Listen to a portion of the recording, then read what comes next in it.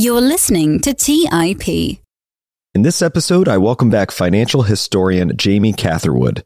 Jamie is a client portfolio specialist at O'Shaughnessy Asset Management and also the author of the popular blog Investor Amnesia. In my conversation with Jamie 9 months ago or so, episode 427, we dove into what drives market bubbles, fraud, and mania.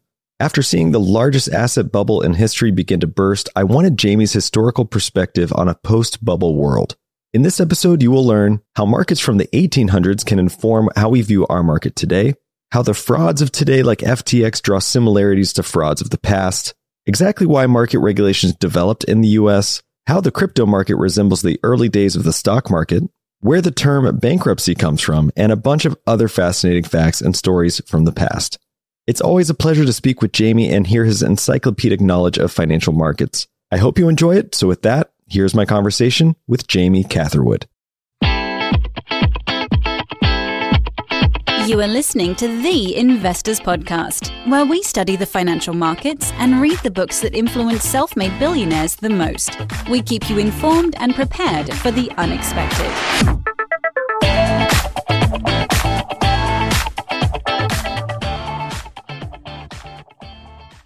Welcome to the Investors Podcast. I'm your host, Trey Lockerbie, and I'm happy to welcome back to the show, Jamie Catherwood. Jamie, welcome back. Thank you so much for having me. Honored to be back. Well, with the last year we just had, and it's been about a year since you and I last spoke, you being a historian, I've been eager to ask you a question that comes up a lot over the last year about what period of history most resembles today. I know that there's been a lot of comparisons to the 1970s thrown around, but I figured you might have some different ideas around maybe other periods in time that look like what we're seeing today.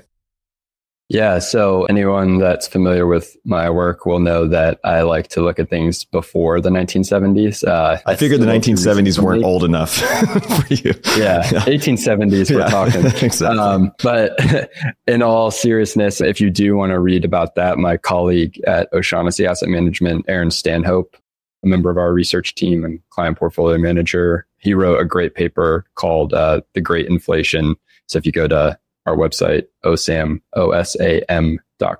you can find that. And he kind of walks through the similarities and, more importantly, the key differences between the 70s and today and why this is not like a 1970s great inflation. But to actually answer your question, I would say that the period I'm finding most interesting in terms of a parallel to today would be the 20s, which I'm sure most people know by now, but I found really interesting since, honestly, COVID started, the similarities in progression and timeline between the kind of early 19 or late 19 teens and 20s with today. Because while we obviously, at least knock on wood, don't have a world war today, it looks like that also might be following path when the Russia-Ukraine stuff started. But thankfully, so far, that's been avoided.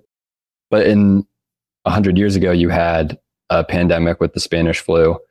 After that, you had a wave of summer protests around race called the Red Summer of 1919, which was kind of similar to the George Floyd Black Lives Matter summer of protests and kind of demonstrations. And then you had a reopening where things were really kind of speculative and surging to kind of make up for the pent-up demand that had existed while we were all locked down, which also occurred coming out of World War I and Spanish flu 100 years ago. But then in 1920, 1921, you had a really sharp and severe recession, which was very short. But again, it was a problem of, in that case, rampant inflation very quickly turned into rampant deflation. It was an interesting period. But then after that is when you got the roaring 20s. But people kind of like to skip over that part when they talk about the roaring 20s of, came out of the pandemic and then we had a recession and then we had the roaring 20s. And so today, obviously, the parallels are pretty obvious. We had a pandemic, we had the George Floyd summer, and then we had the recession. And now the question is kind of, are we going to keep following roughly in line with the 20s? And by that, we would be experiencing or on the precipice of experiencing a true like roaring 20s? Or is it going to be something different where the economy takes longer to kind of rebuild and truly get back to the pre-COVID levels? And so time will tell. But I think in terms of similarities, there are a few periods that have so much in common. And so we'll see. I know we're going to talk about that later, but it'll also be interesting to see like the 20s, obviously a great deal of speculation in a largely unregulated asset class. In that case, equities, because it was before the 29 crash and a lot of the kind of regulation that came in after that. And today we have crypto. So we'll come back to that, but it'll be interesting to see how that kind of narrative also follows with each other between 100 years ago and to today. In the article you just mentioned, and we'll be sure to add it to the show notes so that our listeners can find it, there's a quote in it that I wanted to just grab. I think it summarizes pretty well, but it says, as we dive into the impact on equity markets, there does not appear to be a link between high inflation and lower equity returns, most likely associated with the compression in valuations that occurs, as it did during the Great Inflation. That said, certain factors like value, momentum, and shareholder yield historically hold up quite well in moderate to high inflation regimes.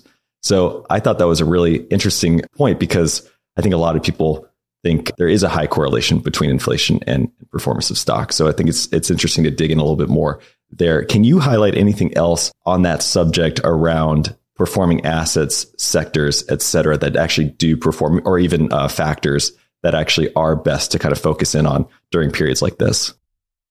Yeah, so factors in general tend to hold up very well during inflationary regimes. In addition to this paper by Aaron, which goes through and shows kind of the returns across different factors in different inflation regimes since 1926, there's a great paper by JP Morgan, aptly titled The Best Strategies for Inflationary Times, pretty to the point. And in that paper, which I think came out like 2 years ago at this point, they argue for factors that they looked at essentially 8 high inflation regimes, starting with, I think, coming out of World War II. And then there's been like 8 kind of main inflation regimes since then. And so they look at how different assets and kind of investing styles or sectors performed in each of those regimes, and then also on average. And so they found that across those 8 regimes, that from a factor standpoint, momentum was the best performing factor across all inflation regimes, and the size factor was the worst. And then for sectors, energy was the best sector across all 8 inflation regimes, and consumer durables, and so like consumer staples, was the worst performing kind of by some margin. And so it's a really interesting paper, and it was interesting to see momentum in their research was the highest performer. I was also very surprised to see that. What do you think is causing that with the momentum? Is it just that there's more speculation that comes around periods like this? I guess so. Honestly, I'd have to look back into it. It's been a little while since I read the paper, but yeah, I was pretty surprised, honestly, but I'm sure there's some good reason listed in the paper. When you and I spoke about a year ago, the market was just sort of beginning to crack. I mean, the S&P was down from its high about 11%. So there was a lot of speculation at that time around whether this was just a correction or if we were actually going to enter into a bear market. And so I'm curious, just from history, if you've learned anything from sort of post-bubble markets, because obviously our last conversation was built a lot around bubbles, how they occur, and why they might burst. So I'm kind of curious about what you see happening in the aftermath of a big bubble bursting like the one we're seeing now. Yeah, I think you see a couple of different things, which I know, again, we'll come back to with the whole FTX kind of unraveling. But what you tend to see in general is a lag between, as my friend Jim Chanos likes to say in his class that he teaches on the history of fraud, that the fraud cycle lags the market cycle. And so what that means is that when there's a bull market and people are more willing to kind of suspend their sense of disbelief, and they're a little more willing to kind of, not even willing, but they just inadvertently kind of subconsciously do less due diligence, because when things are going up, you just feel less of a need to kind of find reasons to, find a negative problem with an investment.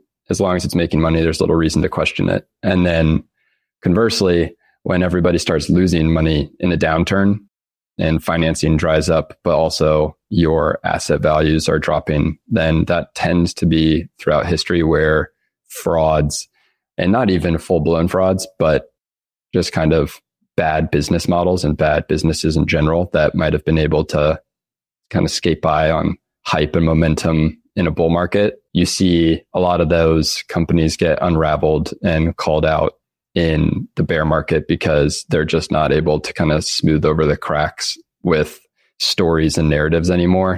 And, precarious financing, the market definitely prefers facts and statistics over exciting stories when people are losing money.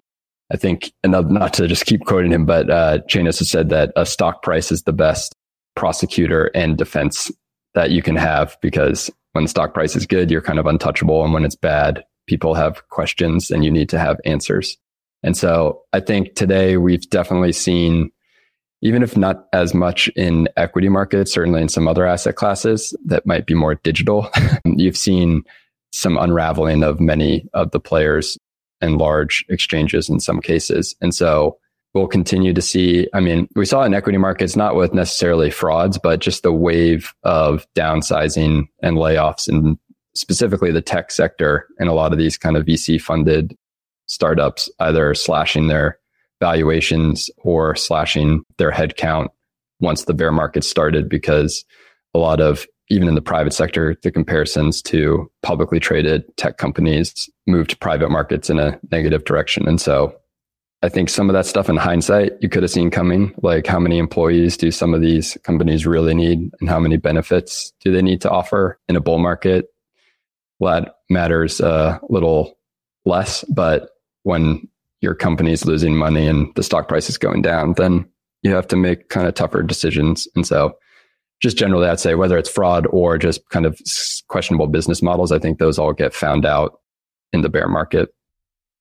It's reminding me of, the Bernie Madoff. There's a great new docuseries on Netflix. I haven't watched the whole thing. I'm about halfway through. But when you mentioned when the stock market goes, when the prices are bad, you have to have some answers. This was interesting because apparently, as he was starting his kind of market maker business, which was legit, as I understand it, he also had this kind of shadow advisory firm, and he lost everyone's money early on, and it was about $30,000. And he borrows it from a friend, gives it back to everybody. And instead of tells him, hey, I lost all your money, I'm going to make you whole, he said, I sold everything before this happened. And luckily, you're going to get your money back, which just made him look like a genius.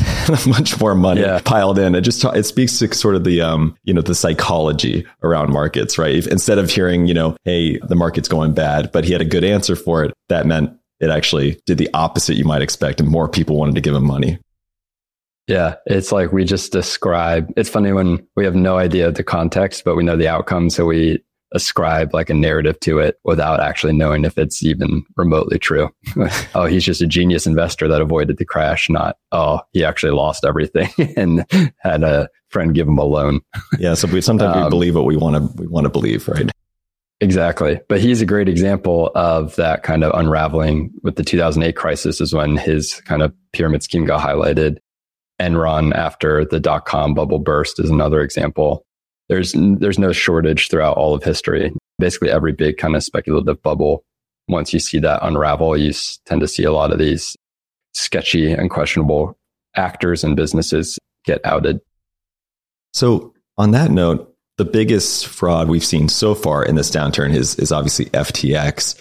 And while that's not market or equity related, it's obviously in the crypto space. It still seems to be pretty influential. And I'm curious if we'll see anything like that in equities, given all the regulation we have around it. But, many people were surprised to see FTX. And just to give you some idea, apparently the Bernie Madoff scam was around 65 billion. FTX is, I think, around 8 billion. But it's still huge, right? And a lot of people were very surprised to see them file bankruptcy essentially overnight. So it brought up the phrase bankruptcy to me. I was kind of curious about this. So I wanted to learn a little bit about the history of bankruptcy. I would look to you or someone like you to share something about where the term bankruptcy comes from. Essentially, back in the 14th century in Italy, their bankers at that time were conducting their business and transactions off of a bench.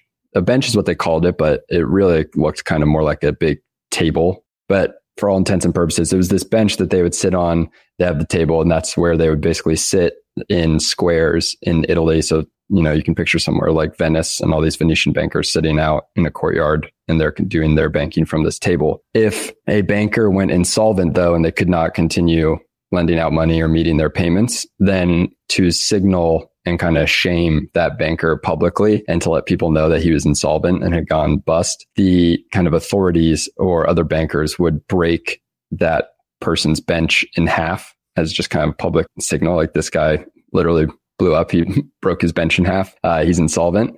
And the Italian, sorry to any Italian listeners, brace yourself. The Italian phrase at that time was banca rupta. That meant broken bench. And so obviously you can see how over time, banca rupta, broken bench, goes from broken bench to bankruptcy. So banca rupta, bankruptcy. That's where we get the term bankrupt from, because it goes back to broken benches. When a banker went insolvent, they smashed his bench. And so broken bench equals bankruptcy. Let's take a quick break and hear from today's sponsors. Today's episode is sponsored by Range Rover Sport. Range Rover leads by example with their dynamic design that rises to the occasion. It's got powerful on-road performance and commanding all-terrain capabilities, coupled with signature Range Rover refinement. The third generation Range Rover Sport is the most desirable, advanced, and dynamically capable one yet, redefining sporting luxury.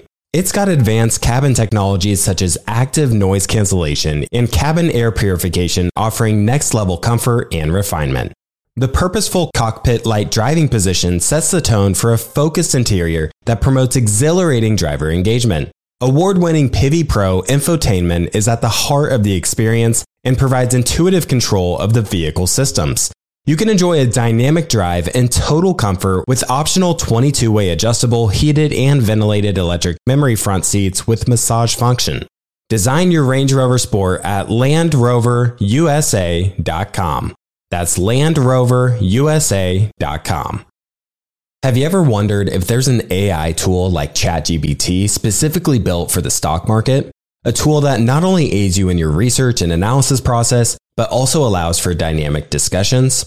Today, I want to share such a tool with you called Meka. Meka is the AI-powered stock research assistant now enhanced with real-time stock data. Meka does a lot of the heavy lifting of sifting through financial statements and company data and delivers it to you nearly instantaneously, and the best part is that it's 100% free. Try it out today and ask Meka questions like, what is the financial health of Microsoft? How much cash does Copart hold on its balance sheet? What is the return on invested capital of Adobe, or millions of other prompts? Check it out today for free at Meka.com. That's MEYKA.com. The Holy Grail of Investing, the new book by Tony Robbins and co-written by investing legend Christopher Zook, reveals the secrets of alternative investments like private equity, venture capital, energy, real estate, sports franchises, and more. It features exclusive insights from investing titans who collectively manage more than $500 billion, including Robert F. Smith, Vinod Khosla, Michael B. Kim, and many others.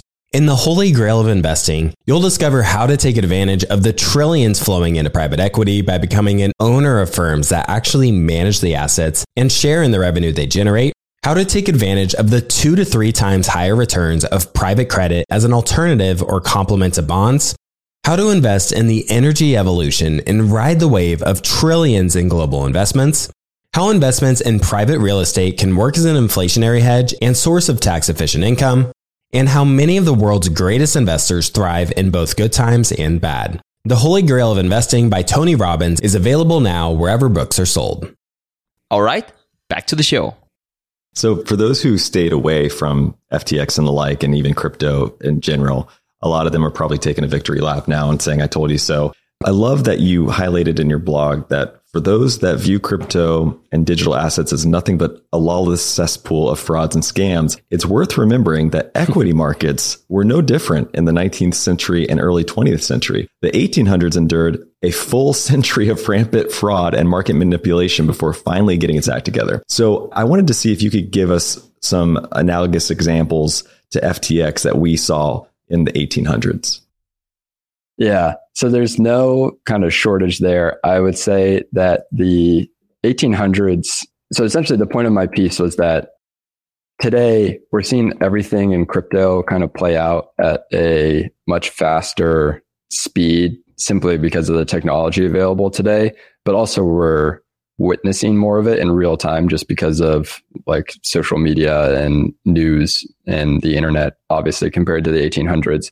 And so everything's just kind of happening faster.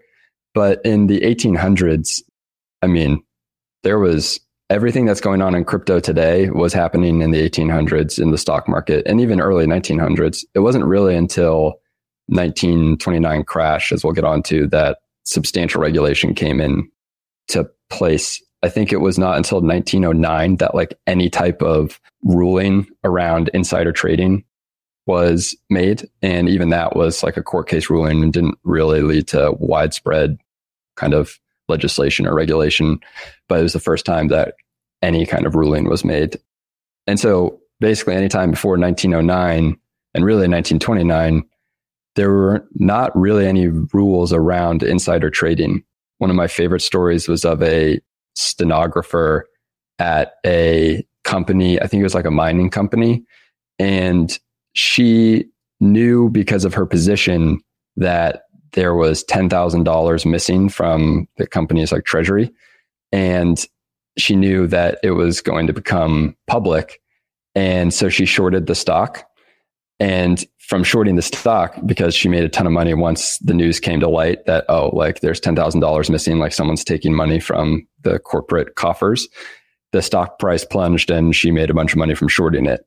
But when everyone discovered the missing money and then saw that she's, wearing nicer clothing and really like upgrading her jewelry and everything, and she has been spending a lot, people just assumed, oh, she took the money. But it was no, she just knew that the money was missing because of her access to the documents. And so at that time, that was perfectly legal. Like no one questioned her motives or made her give back the money once it was found out. But today, can you imagine someone using their position to look at the documents, short their own company's stock, and then be just totally allowed to keep all those profits? And so at a higher level, though, a point in that piece was that really the crypto market today, to me, is in a stage of like democratization, even though that's the most annoying buzzword today. It's democratization without regulation. And so what you had with the equity markets in the 19th century and 20th century was you had the period in the 1800s, the Gilded Age, where it's the robber barons like Jay Gould, Jim Fisk, etc., all basically just manipulating the market. Not obviously everything, but that was the era of robber barons who got their name from doing sketchy things in the stock market and just kind of business generally. And so you had rug pulls, you had insider trading, you had pools like moving stock prices for their benefit while leaving kind of retail investors holding the bag. And it wasn't until the kind of, bucket shop explosion and then shutting down in the 1915 that the last kind of bucket shop or the federal ban on bucket shops was put in place, where the reason bucket shops have been so popular, those were just kind of degenerative speculating dens. They used to call them gambling dens because you weren't actually buying or selling the underlying stock. You were just betting on the direction of the price. And so bucket shops were created, one, just because people love to speculate, but two, at that time, the minimum order sizes on the traditional stock exchanges were way too large for the average retail trader to participate in. And so they were kind of barred out. Generally, just people that weren't wealthy were kind of barred out from the stock exchange because of the prohibitively high minimums. So the bucket shops, even though you weren't actually buying or selling the stocks, kind of gave you a way, if you weren't rich enough for the stock exchange, to participate in financial markets, or at least kind of feel like you were. And so when the bucket shops were eventually shut down by the government, suddenly these people had nowhere to really go. And so because the exchanges still at that point had not realized that, hey, this crowd is actually a new business. They're a whole new group of leads, essentially, and customer base if we just lower our minimums, which is what they ended up doing. And so suddenly you had this sea of retail investors and speculators coming into the actual market because they could no longer trade at bucket shops, which had been shut down. And so you had a wave of retail investors and speculators coming into the market at a time when the market is heavily influenced by these speculators and robber barons, and there was no real protection in place to help them. And so one of the reasons the 1929 crash was so bad was it had, up to that point, it was like the record level of retail participation in a market bubble and crash, because again, bucket shops being closed down, that was really the first bubble that they could broadly participate in, because they were finally allowed to come onto the traditional stock exchanges after they lowered their minimums. And so it was after the 29 crash where the average kind of person that had been participating in the market and had not been discouraged from taking on too much leverage, they got destroyed in the aftermath. And so having such a high retail participation rate in that crash and then being so affected afterwards led to all these acts and, establishment of the SEC, et cetera. And it was that kind of regulation that really helped kind of institutionalize the asset class from a regulatory standpoint. Because again, before there was really nothing in place to protect the average investor. And so it went from democratization, where the average investor that had been in the bucket shop moves over to the traditional stock exchange. And so theoretically, markets have been kind of democratized because a larger number of people can access them. But before the 1929 crash, there was not a concurrent level of regulation alongside that democratization. So that led to a lot of people being wiped out in 29. Not even just wiped out by the crash, because market crashes are just a part of investing, but that they were not kind of steered away from just outright frauds that people were knowingly peddling because they knew that there was this sea of kind of innocent retail investor crowd coming in the 20s. And so today, where I think we are with crypto and this whole FTX thing is that, because I don't want to speak in generalities, but for this purpose, it's just simpler.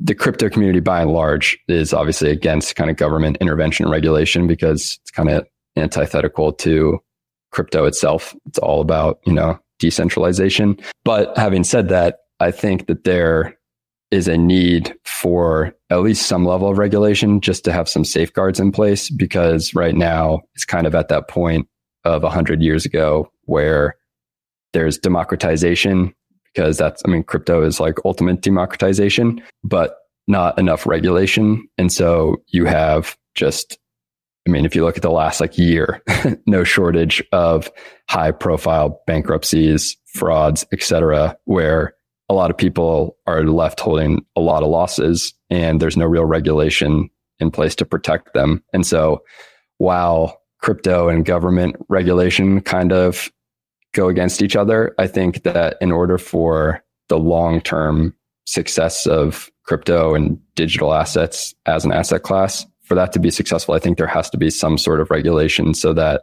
people not currently in the community will feel safer about making a first investment if they feel like the asset class and space as a whole is less kind of sketchy and dangerous like it is today for a completely new investor. It's hard to tell as someone just entering the space whether you're buying like a shitcoin scam or an actual quality investment.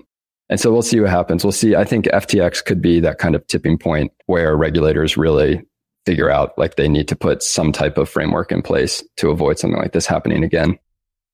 It seems like we're getting close to that because SEC is considering all of these coins outside of Bitcoin as securities. So they're kind of falling under that regulation. I think that's going to only increase, and the difference there, right? Bitcoin being actually decentralized versus a lot of these coins like FTT, right? Which is just made out of thin air by FTX. There's a big difference, right? Between something that's truly decentralized and something that's just basically, a tech company, more or less, right? So it's an interesting dichotomy. And I think that there is going to be a lot of regulation on crypto itself in that same kind of way. Something you mentioned there about bucket shops was interesting to me. And I wanted to kind of dig on that because just so I get the history right, the way I understand it, well, first of all, in the early 1900s, I think the ticker machine was created. And that just spawned this whole new era of speculation. So much so that I guess the Medical Times in 1904 called it tickeritis because there's all these guys supposedly being hypnotized, so to speak, by just the ticker noise that you wrote about, which I found so fascinating. And with the bucket shop example, you were speaking about how there is sort of this, the retailers were only bullish. It would seem, right? They're only buying, which just kept driving things up and up. Whereas the bucket shops would be forced to just take the sell side, and so much so that it would overwhelm the market and eventually, draw down the price, because otherwise the bucket shops are, owed a lot of money. So I just feel like that part of Wall Street hasn't changed. And I'm curious to know, like, even though these retailers went from bucket shops to exchanges, is that dynamic still the same? Or is it just that, nowadays retailers can get more short and aren't doing so? Yeah. So I think like the lesson that I took from that kind of wash sale idea. So for crypto, I feel like the true Bitcoin kind of like maximalists are very bullish on Bitcoin, but they would agree with a lot of other crypto skeptics, not Bitcoin skeptics, that like a lot of crypto outside of Bitcoin is sketchy. That's what I've been told by Bitcoin maximalists. And so when I wrote this, a lot of what I'm talking about is from an article I wrote for Bitcoin Magazine. And the point I was making with this wash sale kind of anecdote is, so for the wash sales, the difference between a bucket shop and a traditional stock exchange was that on the stock exchange, I place a trade through you, Trey, you get a commission for making the trade, whatever, but you're still working with me on the same team, essentially. You're just getting a commission from doing business or placing my business. Whereas in a bucket shop, it was a zero-sum game where, because you're not buying the actual underlying stock as a speculator in a bucket shop, you're just betting on the direction. If you bet on the stock to go up, say XYZ Railroad is what everybody wants to trade in 1894 one day. And so everybody in a bucket shop is trading XYZ Railroad stock, and they're all betting on it to go up. If the stock does go up and the bucket shop is wrong, or not even the bucket shop is wrong, but it's that all its customers were right, then the bucket shop loses money because they have to pay out the winnings. And so there's like this opposing relationship between the bucket shop owner and the speculator in there, because basically every dollar that the speculator wins, the bucket shop loses.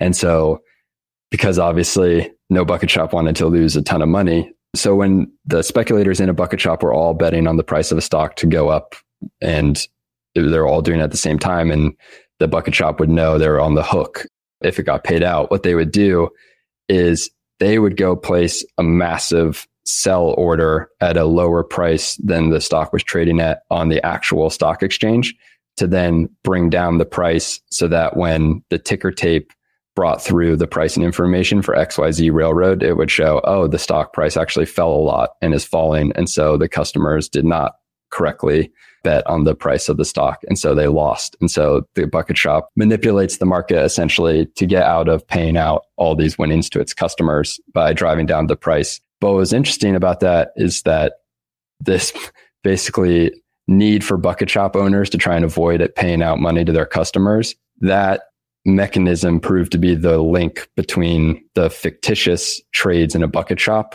because again, you're not ever owning the underlying stock, you're just betting on the price. It took that fictitious trading and actually provided a link to the real stock exchange, because customers, how they bet in the bucket shop, again, if it became too large and everybody all at once is betting on positive price movement for XYZ Railroad, then the bucket shop has to go make a huge sell order on XYZ Railroad in the real market, which brings down that price. And so the real market is actually being moved by the kind of sketchy speculative activity in these bucket shops. And so for crypto, I think there's a real analogy there where the Bitcoin kind of maximalists, even though they think just like people, the top hat people in the stock exchanges in the 10s, early 1900s, who thought, these bucket shops are nothing other than gambling dens where degenerates go to hang out. They had a very morally superior view of themselves. They thought, this is just this little speculative den, but it doesn't really affect our markets, until then it did because of all these wash sales. And so today, I think the Bitcoin people that almost want to ignore the kind of shady stuff that goes on in crypto more broadly, because they feel that Bitcoin is not sketchy like that. They think it's kind of separate. But the problem is that what goes on in these like more sketchy ecosystems of crypto do affect Bitcoin, because Bitcoin is the main asset that companies are using. Like when the whole Luna coin blew up and all that, like the price of Bitcoin was affected. And so just like activities in these more speculative bucket shops ended up influencing negatively the price of the stock on the stock exchange, these kind of side episodes in the crypto world that are not actually directly about Bitcoin are still moving Bitcoin and more mainstream crypto prices, because it's just bringing that kind of sketchiness like to everyone. It kind of brings down the whole system, not brings it down, but affects the whole system. And so again, I think to cut that link, more regulation will be needed, because what basically happened after the 29 crash is that the real kind of focus was making it a better pool to invest in by discouraging or catching more of the frauds and sketchy companies that would have gone public before government regulation. And so it's just ensuring that the individual investor kind of has the best chance, because at least there will be a higher level of company on average in the market because of these greater regulations. So to kind of highlight how much of an impact this regulation had and the kind of quality of companies trading at the time, one of the stats that really stood out to me was around IPOs on stock exchanges before and after the Securities Act. So before the Security Act of 1933 was put into place, the average 5-year return of IPOs on stock exchanges that were not New York Stock Exchange, so basically all normal non-New York stock exchanges, the average 5-year return for IPOs was negative 52%. So pretty terrible. And that was the average before the 33 Act. And then afterwards, the average 5-year return for IPOs on non-New York stock exchanges changed to a positive 5.7% after the Securities Act. So average 5-year return for IPOs before the Securities Act was negative 52%. And then after the Securities Act, the average 5-year return for IPOs on these exchanges was positive 5.7%. Was part of that because, during the 1929 boom, there was a lot of IPOs happening, much like, the SPAC, tacular 2021 we were seeing? Yeah, so it's a great question, because that's obviously the first thing you kind of think is like, oh, well, are these terrible returns just because of the 1929 crash? And I'd have to go back and look at the appendix of the paper that I got this from, but they do construct their analysis in a way that accounts for the 1929 crash. And so like a rolling 5-year average doesn't, like that. It's something like that where it's not distorted. They specifically call out the 29 crash and how they account for it, so it's not skewing the numbers. They're still that kind of stark, surprisingly. So to me, what those numbers kind of point to is that the just amount of terrible companies that were IPOing before regulation was put in place, if the average return is negative 50%. And again, it shows because there were no rules around like prospectuses and anything like that before all of the post-29 regulation was put in place, there was nothing discouraging you from launching your sketchy, shady company, much like, when the ICO boom was going on, there was not much stopping, even celebrities, some of which are getting in trouble now for their involvement in pushing ICOs, but there's just nothing really stopping someone from floating these questionable companies. Whereas after the regulation was put in place, someone that might have floated a sketchy company before the 29 crash now knows that they will be liable for any misrepresentations or lies put in a prospectus that has to be sent to the SEC. And so you're just obviously not going to go through all that effort if you know from day one, this company is really just like a scam for me to raise money. And so the just average quality of companies available to invest in improves. And I think that's what's kind of missing today from the crypto landscape, is that level of regulation where that the worst, like bottom 25% of companies, like just straight scams and frauds, has already been kind of taken out of the market. And so you have a better chance of success if you just blindly, threw a dart at a board, you'd have a better quality company than if there was no regulation put in place. SBF, obviously still in the news, was once compared to JP Morgan for bailing out a lot of crypto companies, which is also kind of interesting leading up to, the demise, let's say, of FTX. Talk to us about the panic of 1907 and why this comparison to JP Morgan is being made. So it's really interesting always in hindsight, these like comparisons for people that turn out to be not so great. Because I think he was also called like the next Warren Buffett. But yeah, so 1907 panic was a really interesting one. A large reason why it started was actually from a year earlier in April 1906 with the San Francisco earthquake. Quick history, it's kind of a quirk at that period. Over 50% of fire insurance companies in San Francisco were British, which becomes very important because I think it's like April 6th, 1906, the San Francisco earthquake happens. And what a lot of people, I think, don't know is that it wasn't actually the earthquake that did the most damage. It was the fires, because essentially the earthquake took out the city's water mains. And so earthquake happens, it hits a bunch of pipes and whatever, causes fires. But then because the city's water mains have been taken out, there was no water to put out the fire. And so for 4 straight days, the whole city just burned, and something like 20,000 blocks were like destroyed, and between 30 and like 70%, which I know is a huge gap, of San Francisco population went into homelessness because of that fire. I mean, even if it's just 30, that's still a lot of people. And at the time, there was no earthquake insurance. And so people that had had their house destroyed by the earthquake, but it didn't catch on fire, they had no real way to get insurance because it was just from the earthquake. But if they did have fire insurance, what a lot of people started doing was literally just setting their house on fire because there was no earthquake insurance. So they knew, like, if we're going to get anything out of this, it's by lighting our house on fire and then saying like the earthquake caused our house to catch on fire.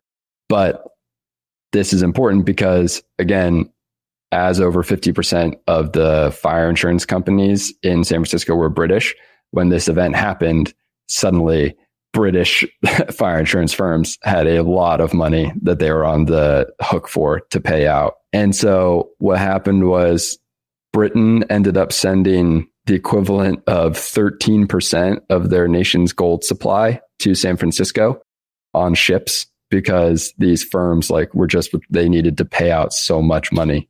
And after Britain sends out 13% of their gold supply, they hike up their rates afterwards and really contract their kind of market because they're trying to bring gold back over to London after depleting its reserves so much.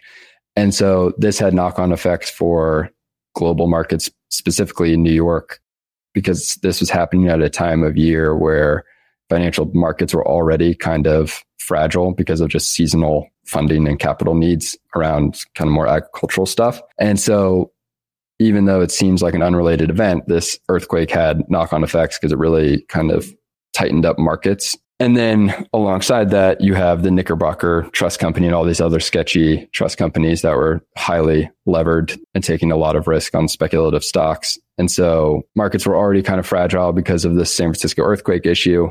And then alongside that, you had a failed corner of the copper market, and then the collapse of Knickerbocker Trust Company and all these other trust companies.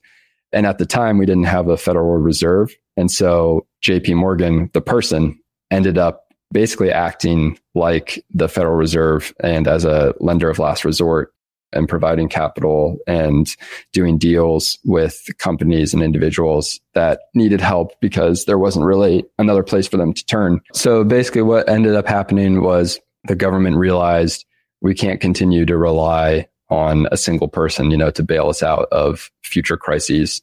That panic also highlighted downsides of relying on gold as the base of kind of your monetary system, because something like an earthquake and a lot of British fire insurance firms leading to a lot of gold needing to be moved, causing financial markets to tighten and become more fragile. It just really highlighted how kind of susceptible the gold standard was to these types of shocks. And so that and the need for a Federal Reserve or some type of central bank were really two of the lasting kind of impacts from the 1907 panic, because it just really highlighted, JP Morgan dies, what are we going to do? So it led to the creation of the Federal Reserve in 1913. So yeah, panic in 1907 is kind of like the last pre-Fed real panic.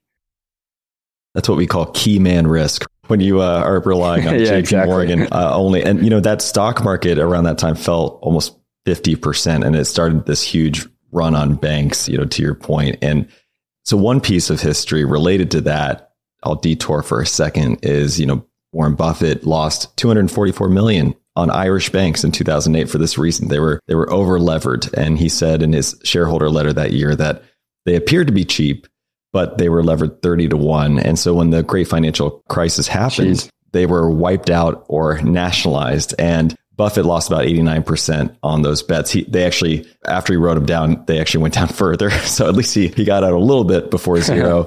But it's not often recognized that even the greats, miss every now and then. And those over-levered banks do cause issues. But getting back to the Fed, I was kind of curious about this because, speaking about pros and cons of regulation, right? I wouldn't say we've necessarily seen less volatility, although that's fairly debatable. Was our Federal Reserve Bank the first of its kind in theory, right? Or in just structure when it was established in 1913, and not so much, as we know it in this modern era today, but just going back centuries even. Was there ever anything like a centralized bank of this kind of sort or magnitude that was proven out in concept prior to our own? Yeah, definitely.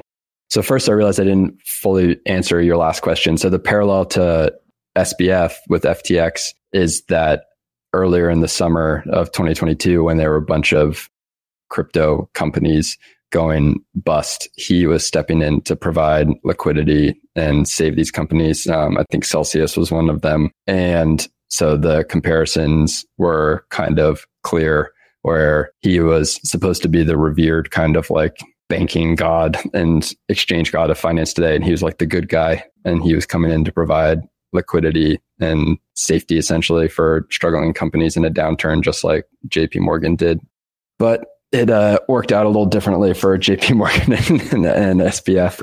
In terms of a central bank and the Fed, the US was actually, I don't know in the grand scheme of things where the US kind of nets out in founding a federal or like a central bank, but there are definitely earlier examples. So in 1609, this wasn't necessarily a fully fledged central bank, but most economic historians consider the Amsterdamse Wisselbank, the Bank of Amsterdam, to be the kind of first central bank or pre-central bank. It might not have done one or two things like a kind of standard central bank does today, but at the time it was doing many things that a central bank would do today. Similarly, which also that makes sense because the first stock exchange opened in Amsterdam in 1609, actually too, the same year. So that was a big year for finance. And in 1694, the Bank of England opened, which was actually happening at a time when, I think we talked about it last time, that was during the London treasure hunting tech bubble boom that the Bank of England was founded.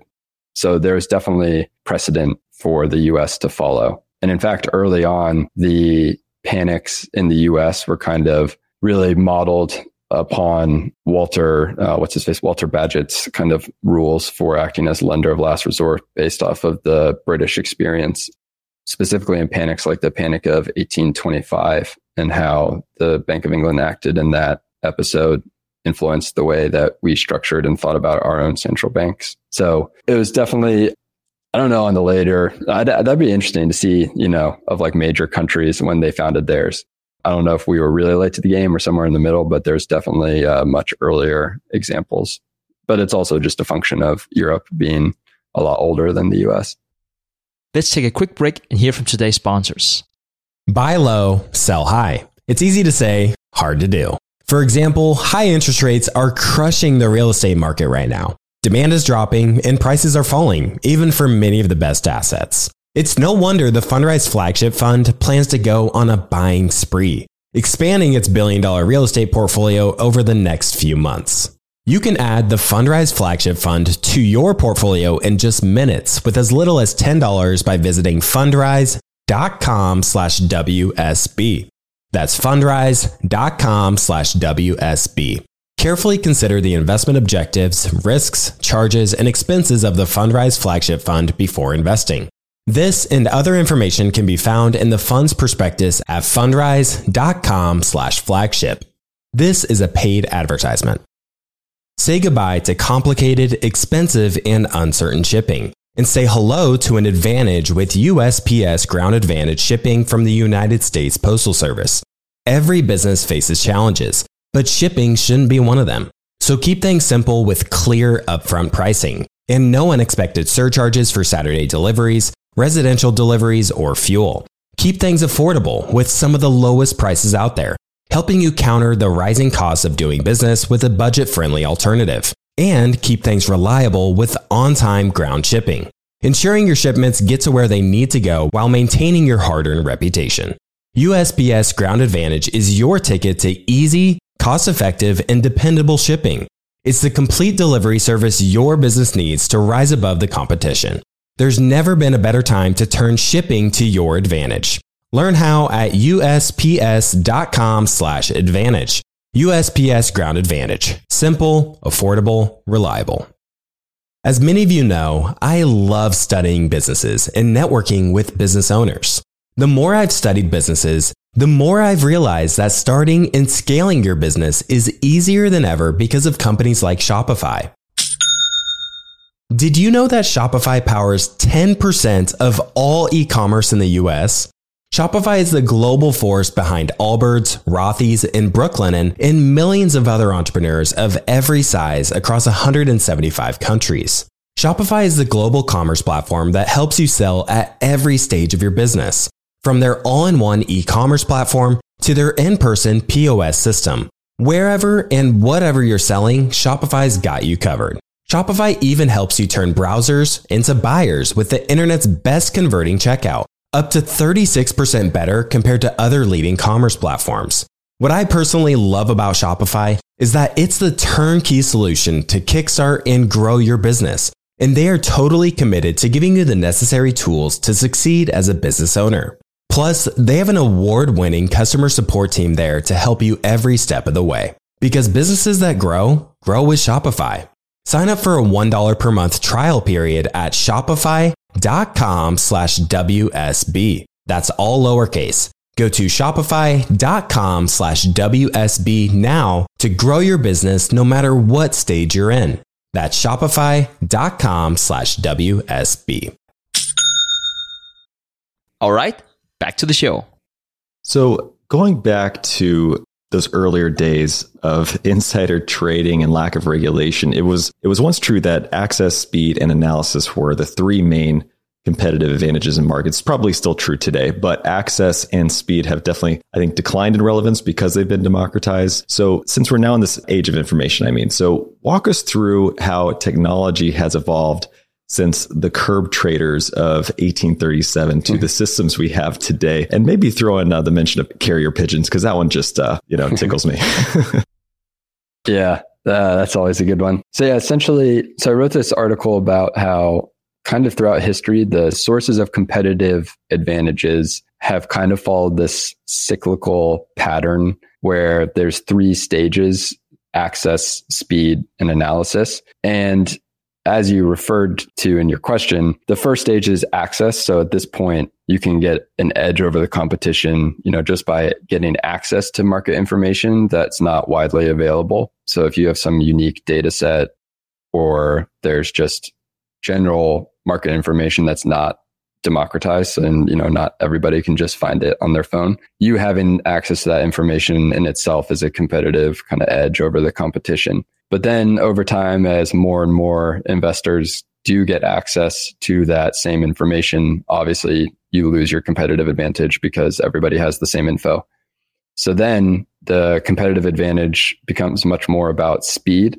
So it's not getting access to the same information as everyone else, but it's developing methods, which we will come back to, whether it be technology or carrier pigeon, just to get you that information faster than anybody else, so you can trade off it before anybody else knows. But carrier pigeons get arbitraged away. And so what Trey is referring to there is in the 1800s, there was a guy in Boston who was offering a news service for investors where essentially he would station himself in Halifax, which was like the northernmost point for ships coming in from, I think, Liverpool. And he would use carrier pigeons to go out meet the boat, basically discover the news, and then send the carrier pigeons back home to Boston to his colleagues there, who would unravel the pieces of paper attached to the pigeons, find out what the news from Europe had been, and then distribute it to their subscribers so that they would know the news from Europe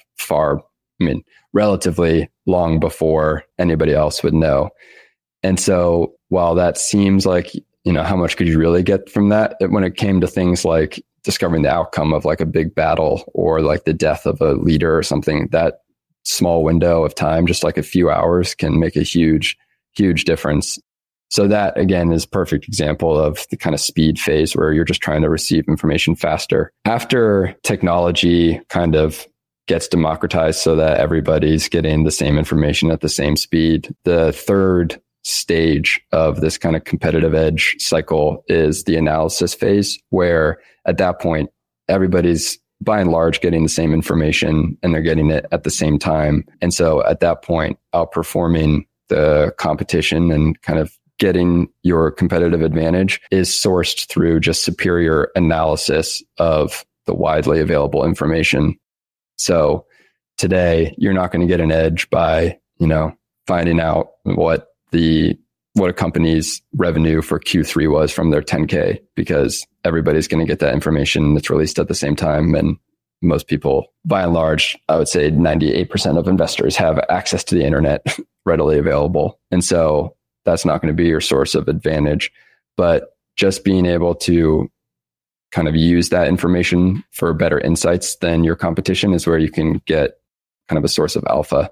And so over history, what you see is that once that cycle kind of completes one iteration, usually there's some either new data set that becomes available or new technology that allows access to new information, or you can get that information faster, kind of like resets that cycle. And so in this paper I wrote, I used an example of these curb traders that in this period of history, which was like the mid 1800s and throughout the rest of the century, there was like a 2-tiered system on the New York Stock Exchange where what they called, I think, almost like a dual class board system. Yeah. I'm trying to remember what the two were called, but I think it was the open board was like the very old money, wealthy elite.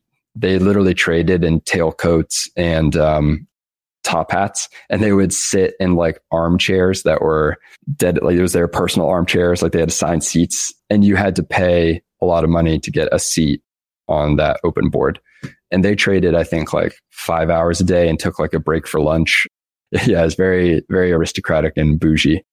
Alternatively, for the people that couldn't buy those seats because, they're tens of thousands of dollars, they traded on the curb exchange, which was literally just the curb outside the traditional stock exchange, where it was in the street, open cry, there's no top hats or armchairs out there.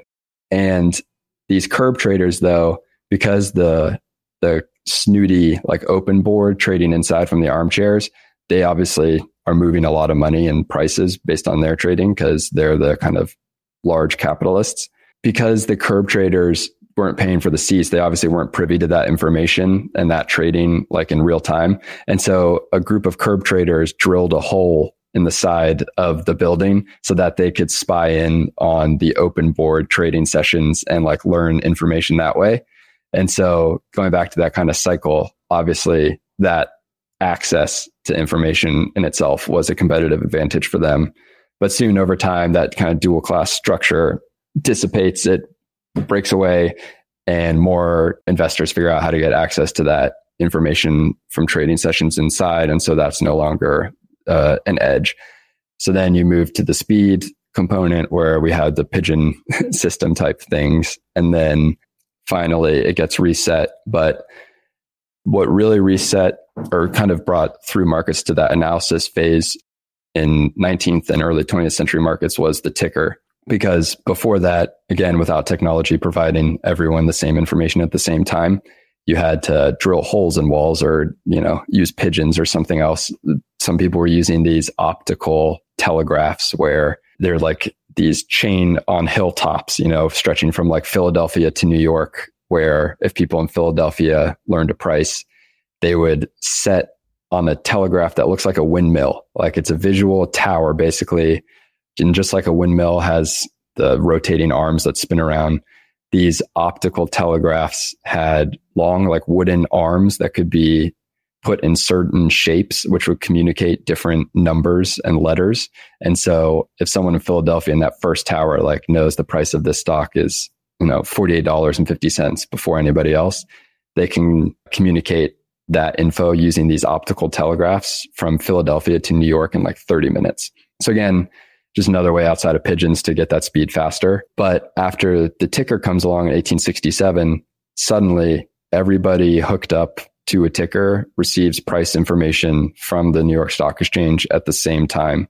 So before the ticker, just being near the New York Stock Exchange physically provided you with a huge advantage because you would know price information faster than anybody not living in New York, because they would have pad shovers is what they called them. There's people who literally just ran to and from the exchange, back to the brokerage office, back to the exchange, et cetera, et cetera. And so just being physically near the exchange got you an advantage. But the ticker through telegraph cables just used technology to distribute that information. And so the ticker helped investors spend more time doing actual analysis of prices in the market and looking at trends than simply trying to get access to that information. Once the ticker comes along, that's when you start to see a lot of more sophisticated kind of investment strategies and approaches, because not only did the ticker in real time give everyone access to information, but someone in the 19th century called the ticker a recorded history of the market, which I think is a really cool idea. And that's technically kind of what it is, because it's not even just what's this price right now in the exchange, but once you get that price, you now have it. And so just from having the ticker, you suddenly are able to, do an analysis of the last 5 years of railroad stock prices. And now that you have that like recorded history of the market, you can actually study trends because you have the data, and you don't have to spend, 80% of your time as an investor just trying to get information and get it faster. You can actually just spend more time on doing analysis. And so today, in the age of information, by and large, obviously, high frequency traders and alternative data sets that hedge funds use, et cetera, ignoring that because it's a smaller percentage, by and large, all investors are getting the same information at the same time. Like, I don't think you're going to find out the S&P 500 price faster than I am, unless your Wi-Fi is a little bit faster, but nothing that's going to give you a competitive advantage. And so today, I think a lot of the tools that are coming to market, the first one that comes to mind is like Delupa. A lot of the tools I think today are ones less around, like for investors, I think are less around like getting better information necessarily that other investors can't access. And it's more around how do we automate the data gathering and data kind of synthesizing processes that you do and take a lot of time, but are nothing really special. They can be automated so that you as the investor and analyst can spend more time actually analyzing these companies and getting an edge that way. So Delupa is just the example in my mind. Like their thing is that they just automatically pull numbers from 10Ks and stuff and 10Ks as they're released and update your models in Excel with like the click of a button. So instead of you as the investor having to go do all that yourself and update your models manually, which is just, even though it's small, it's like all that stuff is mentally draining. That just gets automated so you can spend more time on the analysis of that information and hopefully generate more actionable and insightful investment decisions, because you're able to spend more time doing what you should be doing as an investor, as an investment analyst, which is analyzing. So I think that'll be interesting. I feel like we're just kind of entering that stage of the cycle now where there's a lot of companies dedicated to helping investors do more analyzing than kind of just gathering data or gathering it faster. Regarding the optical telegraph that you mentioned, there's a funny part in this article. Everyone should check out it because in some ways it's like the first early examples of cryptography, it would seem in a way. And almost, as you mentioned, I think the first sort of cybercrime that happened which is pretty interesting. But, on that note about competitive advantages, obviously Jim O'Shaughnessy, the founder of OSAM, where you work, his edge was built on quant investing, and he was the pioneer of that. He's actually, I think he retired at the top of this year. So before we will talk about some of the tools that you guys have been focused on there, I'm kind of curious about your experience and Jim stepping away, doing his new venture, and what OSAM looks like, right, without the founder at the helm. Yeah, so Jim, obviously, someone who's had a profound impact on my career and kind of personal and professional development. So he will be sorely missed at the firm. I joke with him that he's been in the industry for decades, and after like 3 years of me being at his firm, he retired. Yeah, in all seriousness, Jim, over his very successful career, built an incredible team at OSAM. And so his retirement and departure is just sad on a personal note, but also exciting. Everyone's very excited for his new venture, literally O'Shaughnessy Ventures. But so we have a great team in place. The day-to-day isn't changing at all. And it's a really exciting time at OSAM with our Canvas platform and custom indexing and everything. For me, even though this is more of that recent history, I think it's really cool to see Canvas be so successful today, because it's really an iteration of what Jim tried to launch in the 90s, but the technology and timing of the market was just not there, I think. But he had a company called Netfolio, which was all about building personalized funds for the individual investor using technology, but didn't really lead to anything just because the timing, late 90s. But then, now like 20 years later, same idea is now implemented in Canvas. So it's kind of cool to see that full circle happen. Yeah, last time Jim was on the show, we kind of touched on that, and he was mentioning the idea of custom indexing and how revolutionary it would be. But I know that the tool is only available for advisors. So I'm curious to know your thoughts on how this technology may ultimately help investor returns, whether through advisors or maybe eventually even to retail. Anytime we get like an inbound from someone that's interested in Canvas as an individual investor, we will always try and pair them up with one of our Canvas partner firms. So if anybody is interested, certainly don't hesitate to reach out if you're willing to work with an advisor. But yeah, in terms of competitive advantage, we think that this one, Canvas and custom indexing in general, is one of the best competitive advantages an advisor can have, because especially right now, because with technology, there's always that kind of flipping point where having a new technology or software, what have you, at the beginning is a competitive advantage because you're offering something to the end client, in this case, your investor, that other companies can't offer. But then as everyone kind of recognizes the power of the new technology and it becomes table stakes to have, it's interesting how it becomes, oh, wow, you have Canvas, like you do custom indexing, to, oh, you don't have Canvas or you don't do custom indexing. And so while we're obviously not there now, we think that that's where things are trending towards, because, in every other facet of life, we want personalization and something tailor-made versus an off-the-shelf, cookie cutter product. And so our view is, why would financial markets be any different? And the examples people tend to use are just related to stuff like, S&P 500 without, Exxon or other stocks like that they don't like. But that really kind of undersells and understates the level of customization and impact you can have at scale when you're personalizing each client's individual account for things even like taxes. So in terms of boosting investor returns, the ability to, because just, I guess, stepping back for a second, custom indexing, for anyone that doesn't know, is building your portfolio using single stocks instead of an underlying commingled fund. So just like an advisor would create a model using ETFs and mutual funds, they can create, using Canvas, our custom indexing platform at O'Shaughnessy Asset Management to build a model with those same exposures, but using individual stocks. And so why that's important is because it allows you to, one, customize basically anything because you owning the individual stocks instead of just an S&P 500 ETF. But by owning the individual stocks, you can also do a lot of tax loss harvesting that you could not do in a commingled fund because, say the S&P 500 was up 15% in a year.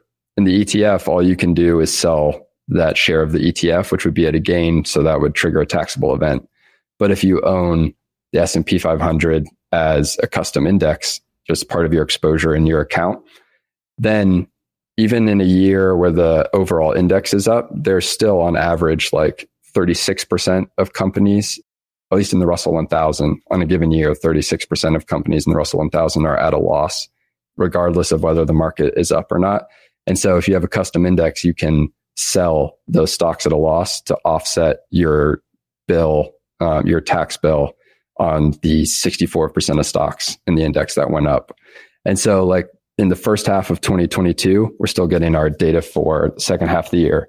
From January 1st to June 30th, 2022, we harvested losses 6,000 times across our Canvas accounts and generated $100 million in net losses, which led to, on average, 170 basis points in tax alpha for our Canvas accounts. So if the index was, 7%, on average, the Canvas after-tax return was 8.7% for those Canvas taxable accounts. So you can have a huge impact on investor returns from a tax side, but there's also a bunch of other interesting stuff that we can do with that kind of power of customization at scale. Super fascinating stuff. Jamie, this was so fun, man. I always enjoy having you on. I always learn so much. And it's almost like refreshing to go past the 1900s every now and then just to get some more perspective. So I always enjoy keep doing what you're doing and let's do it again. I hope we can do it sometime again this year. Before I let you go though, Jamie, please hand off to our audience where they can learn more about you and Investor Amnesia and the Sunday Reads and all the great stuff, including maybe Canvas or anything else you want to share. Yeah. So if anyone listening enjoyed this conversation, hopefully all of you, then you can find my website, which has all things financial history at investoramnesia.com, because we never learn from history. And you can sign up for my newsletter there, which goes out every Sunday morning to 14,500 subscribers. And I also have some online financial history courses available on my site where you can learn financial history from people like Jim Chanos and Neil Ferguson and Mark Andreessen. And if you want to learn more about Canvas, you can go to canvas.osam.com. All right, Jamie, thanks again, man. Let's do it again sometime this year. I appreciate you coming on. Awesome. Thank you so much, my man. All right, everybody, that's all we had for you this week. If you're loving the show, don't forget to follow us on your favorite podcast app. And if you'd be so kind, please leave us a review. It really helps the show. If you want to reach out directly, you can find me on Twitter at Trey Lockerbie. And don't forget to check out all of the amazing resources we've built for you at theinvestorspodcast.com. You can also simply Google TIP Finance and it should pop right up. And with that, we'll see you again next time. Thank you for listening to TIP. Make sure to subscribe to Millennial Investing by the Investors Podcast Network and learn how to achieve financial independence. To access our show notes, transcripts, or courses, go to theinvestorspodcast.com. This show is for entertainment purposes only. Before making any decision, consult a professional. This show is copyrighted by the Investors Podcast Network. Written permission must be granted before syndication or rebroadcasting.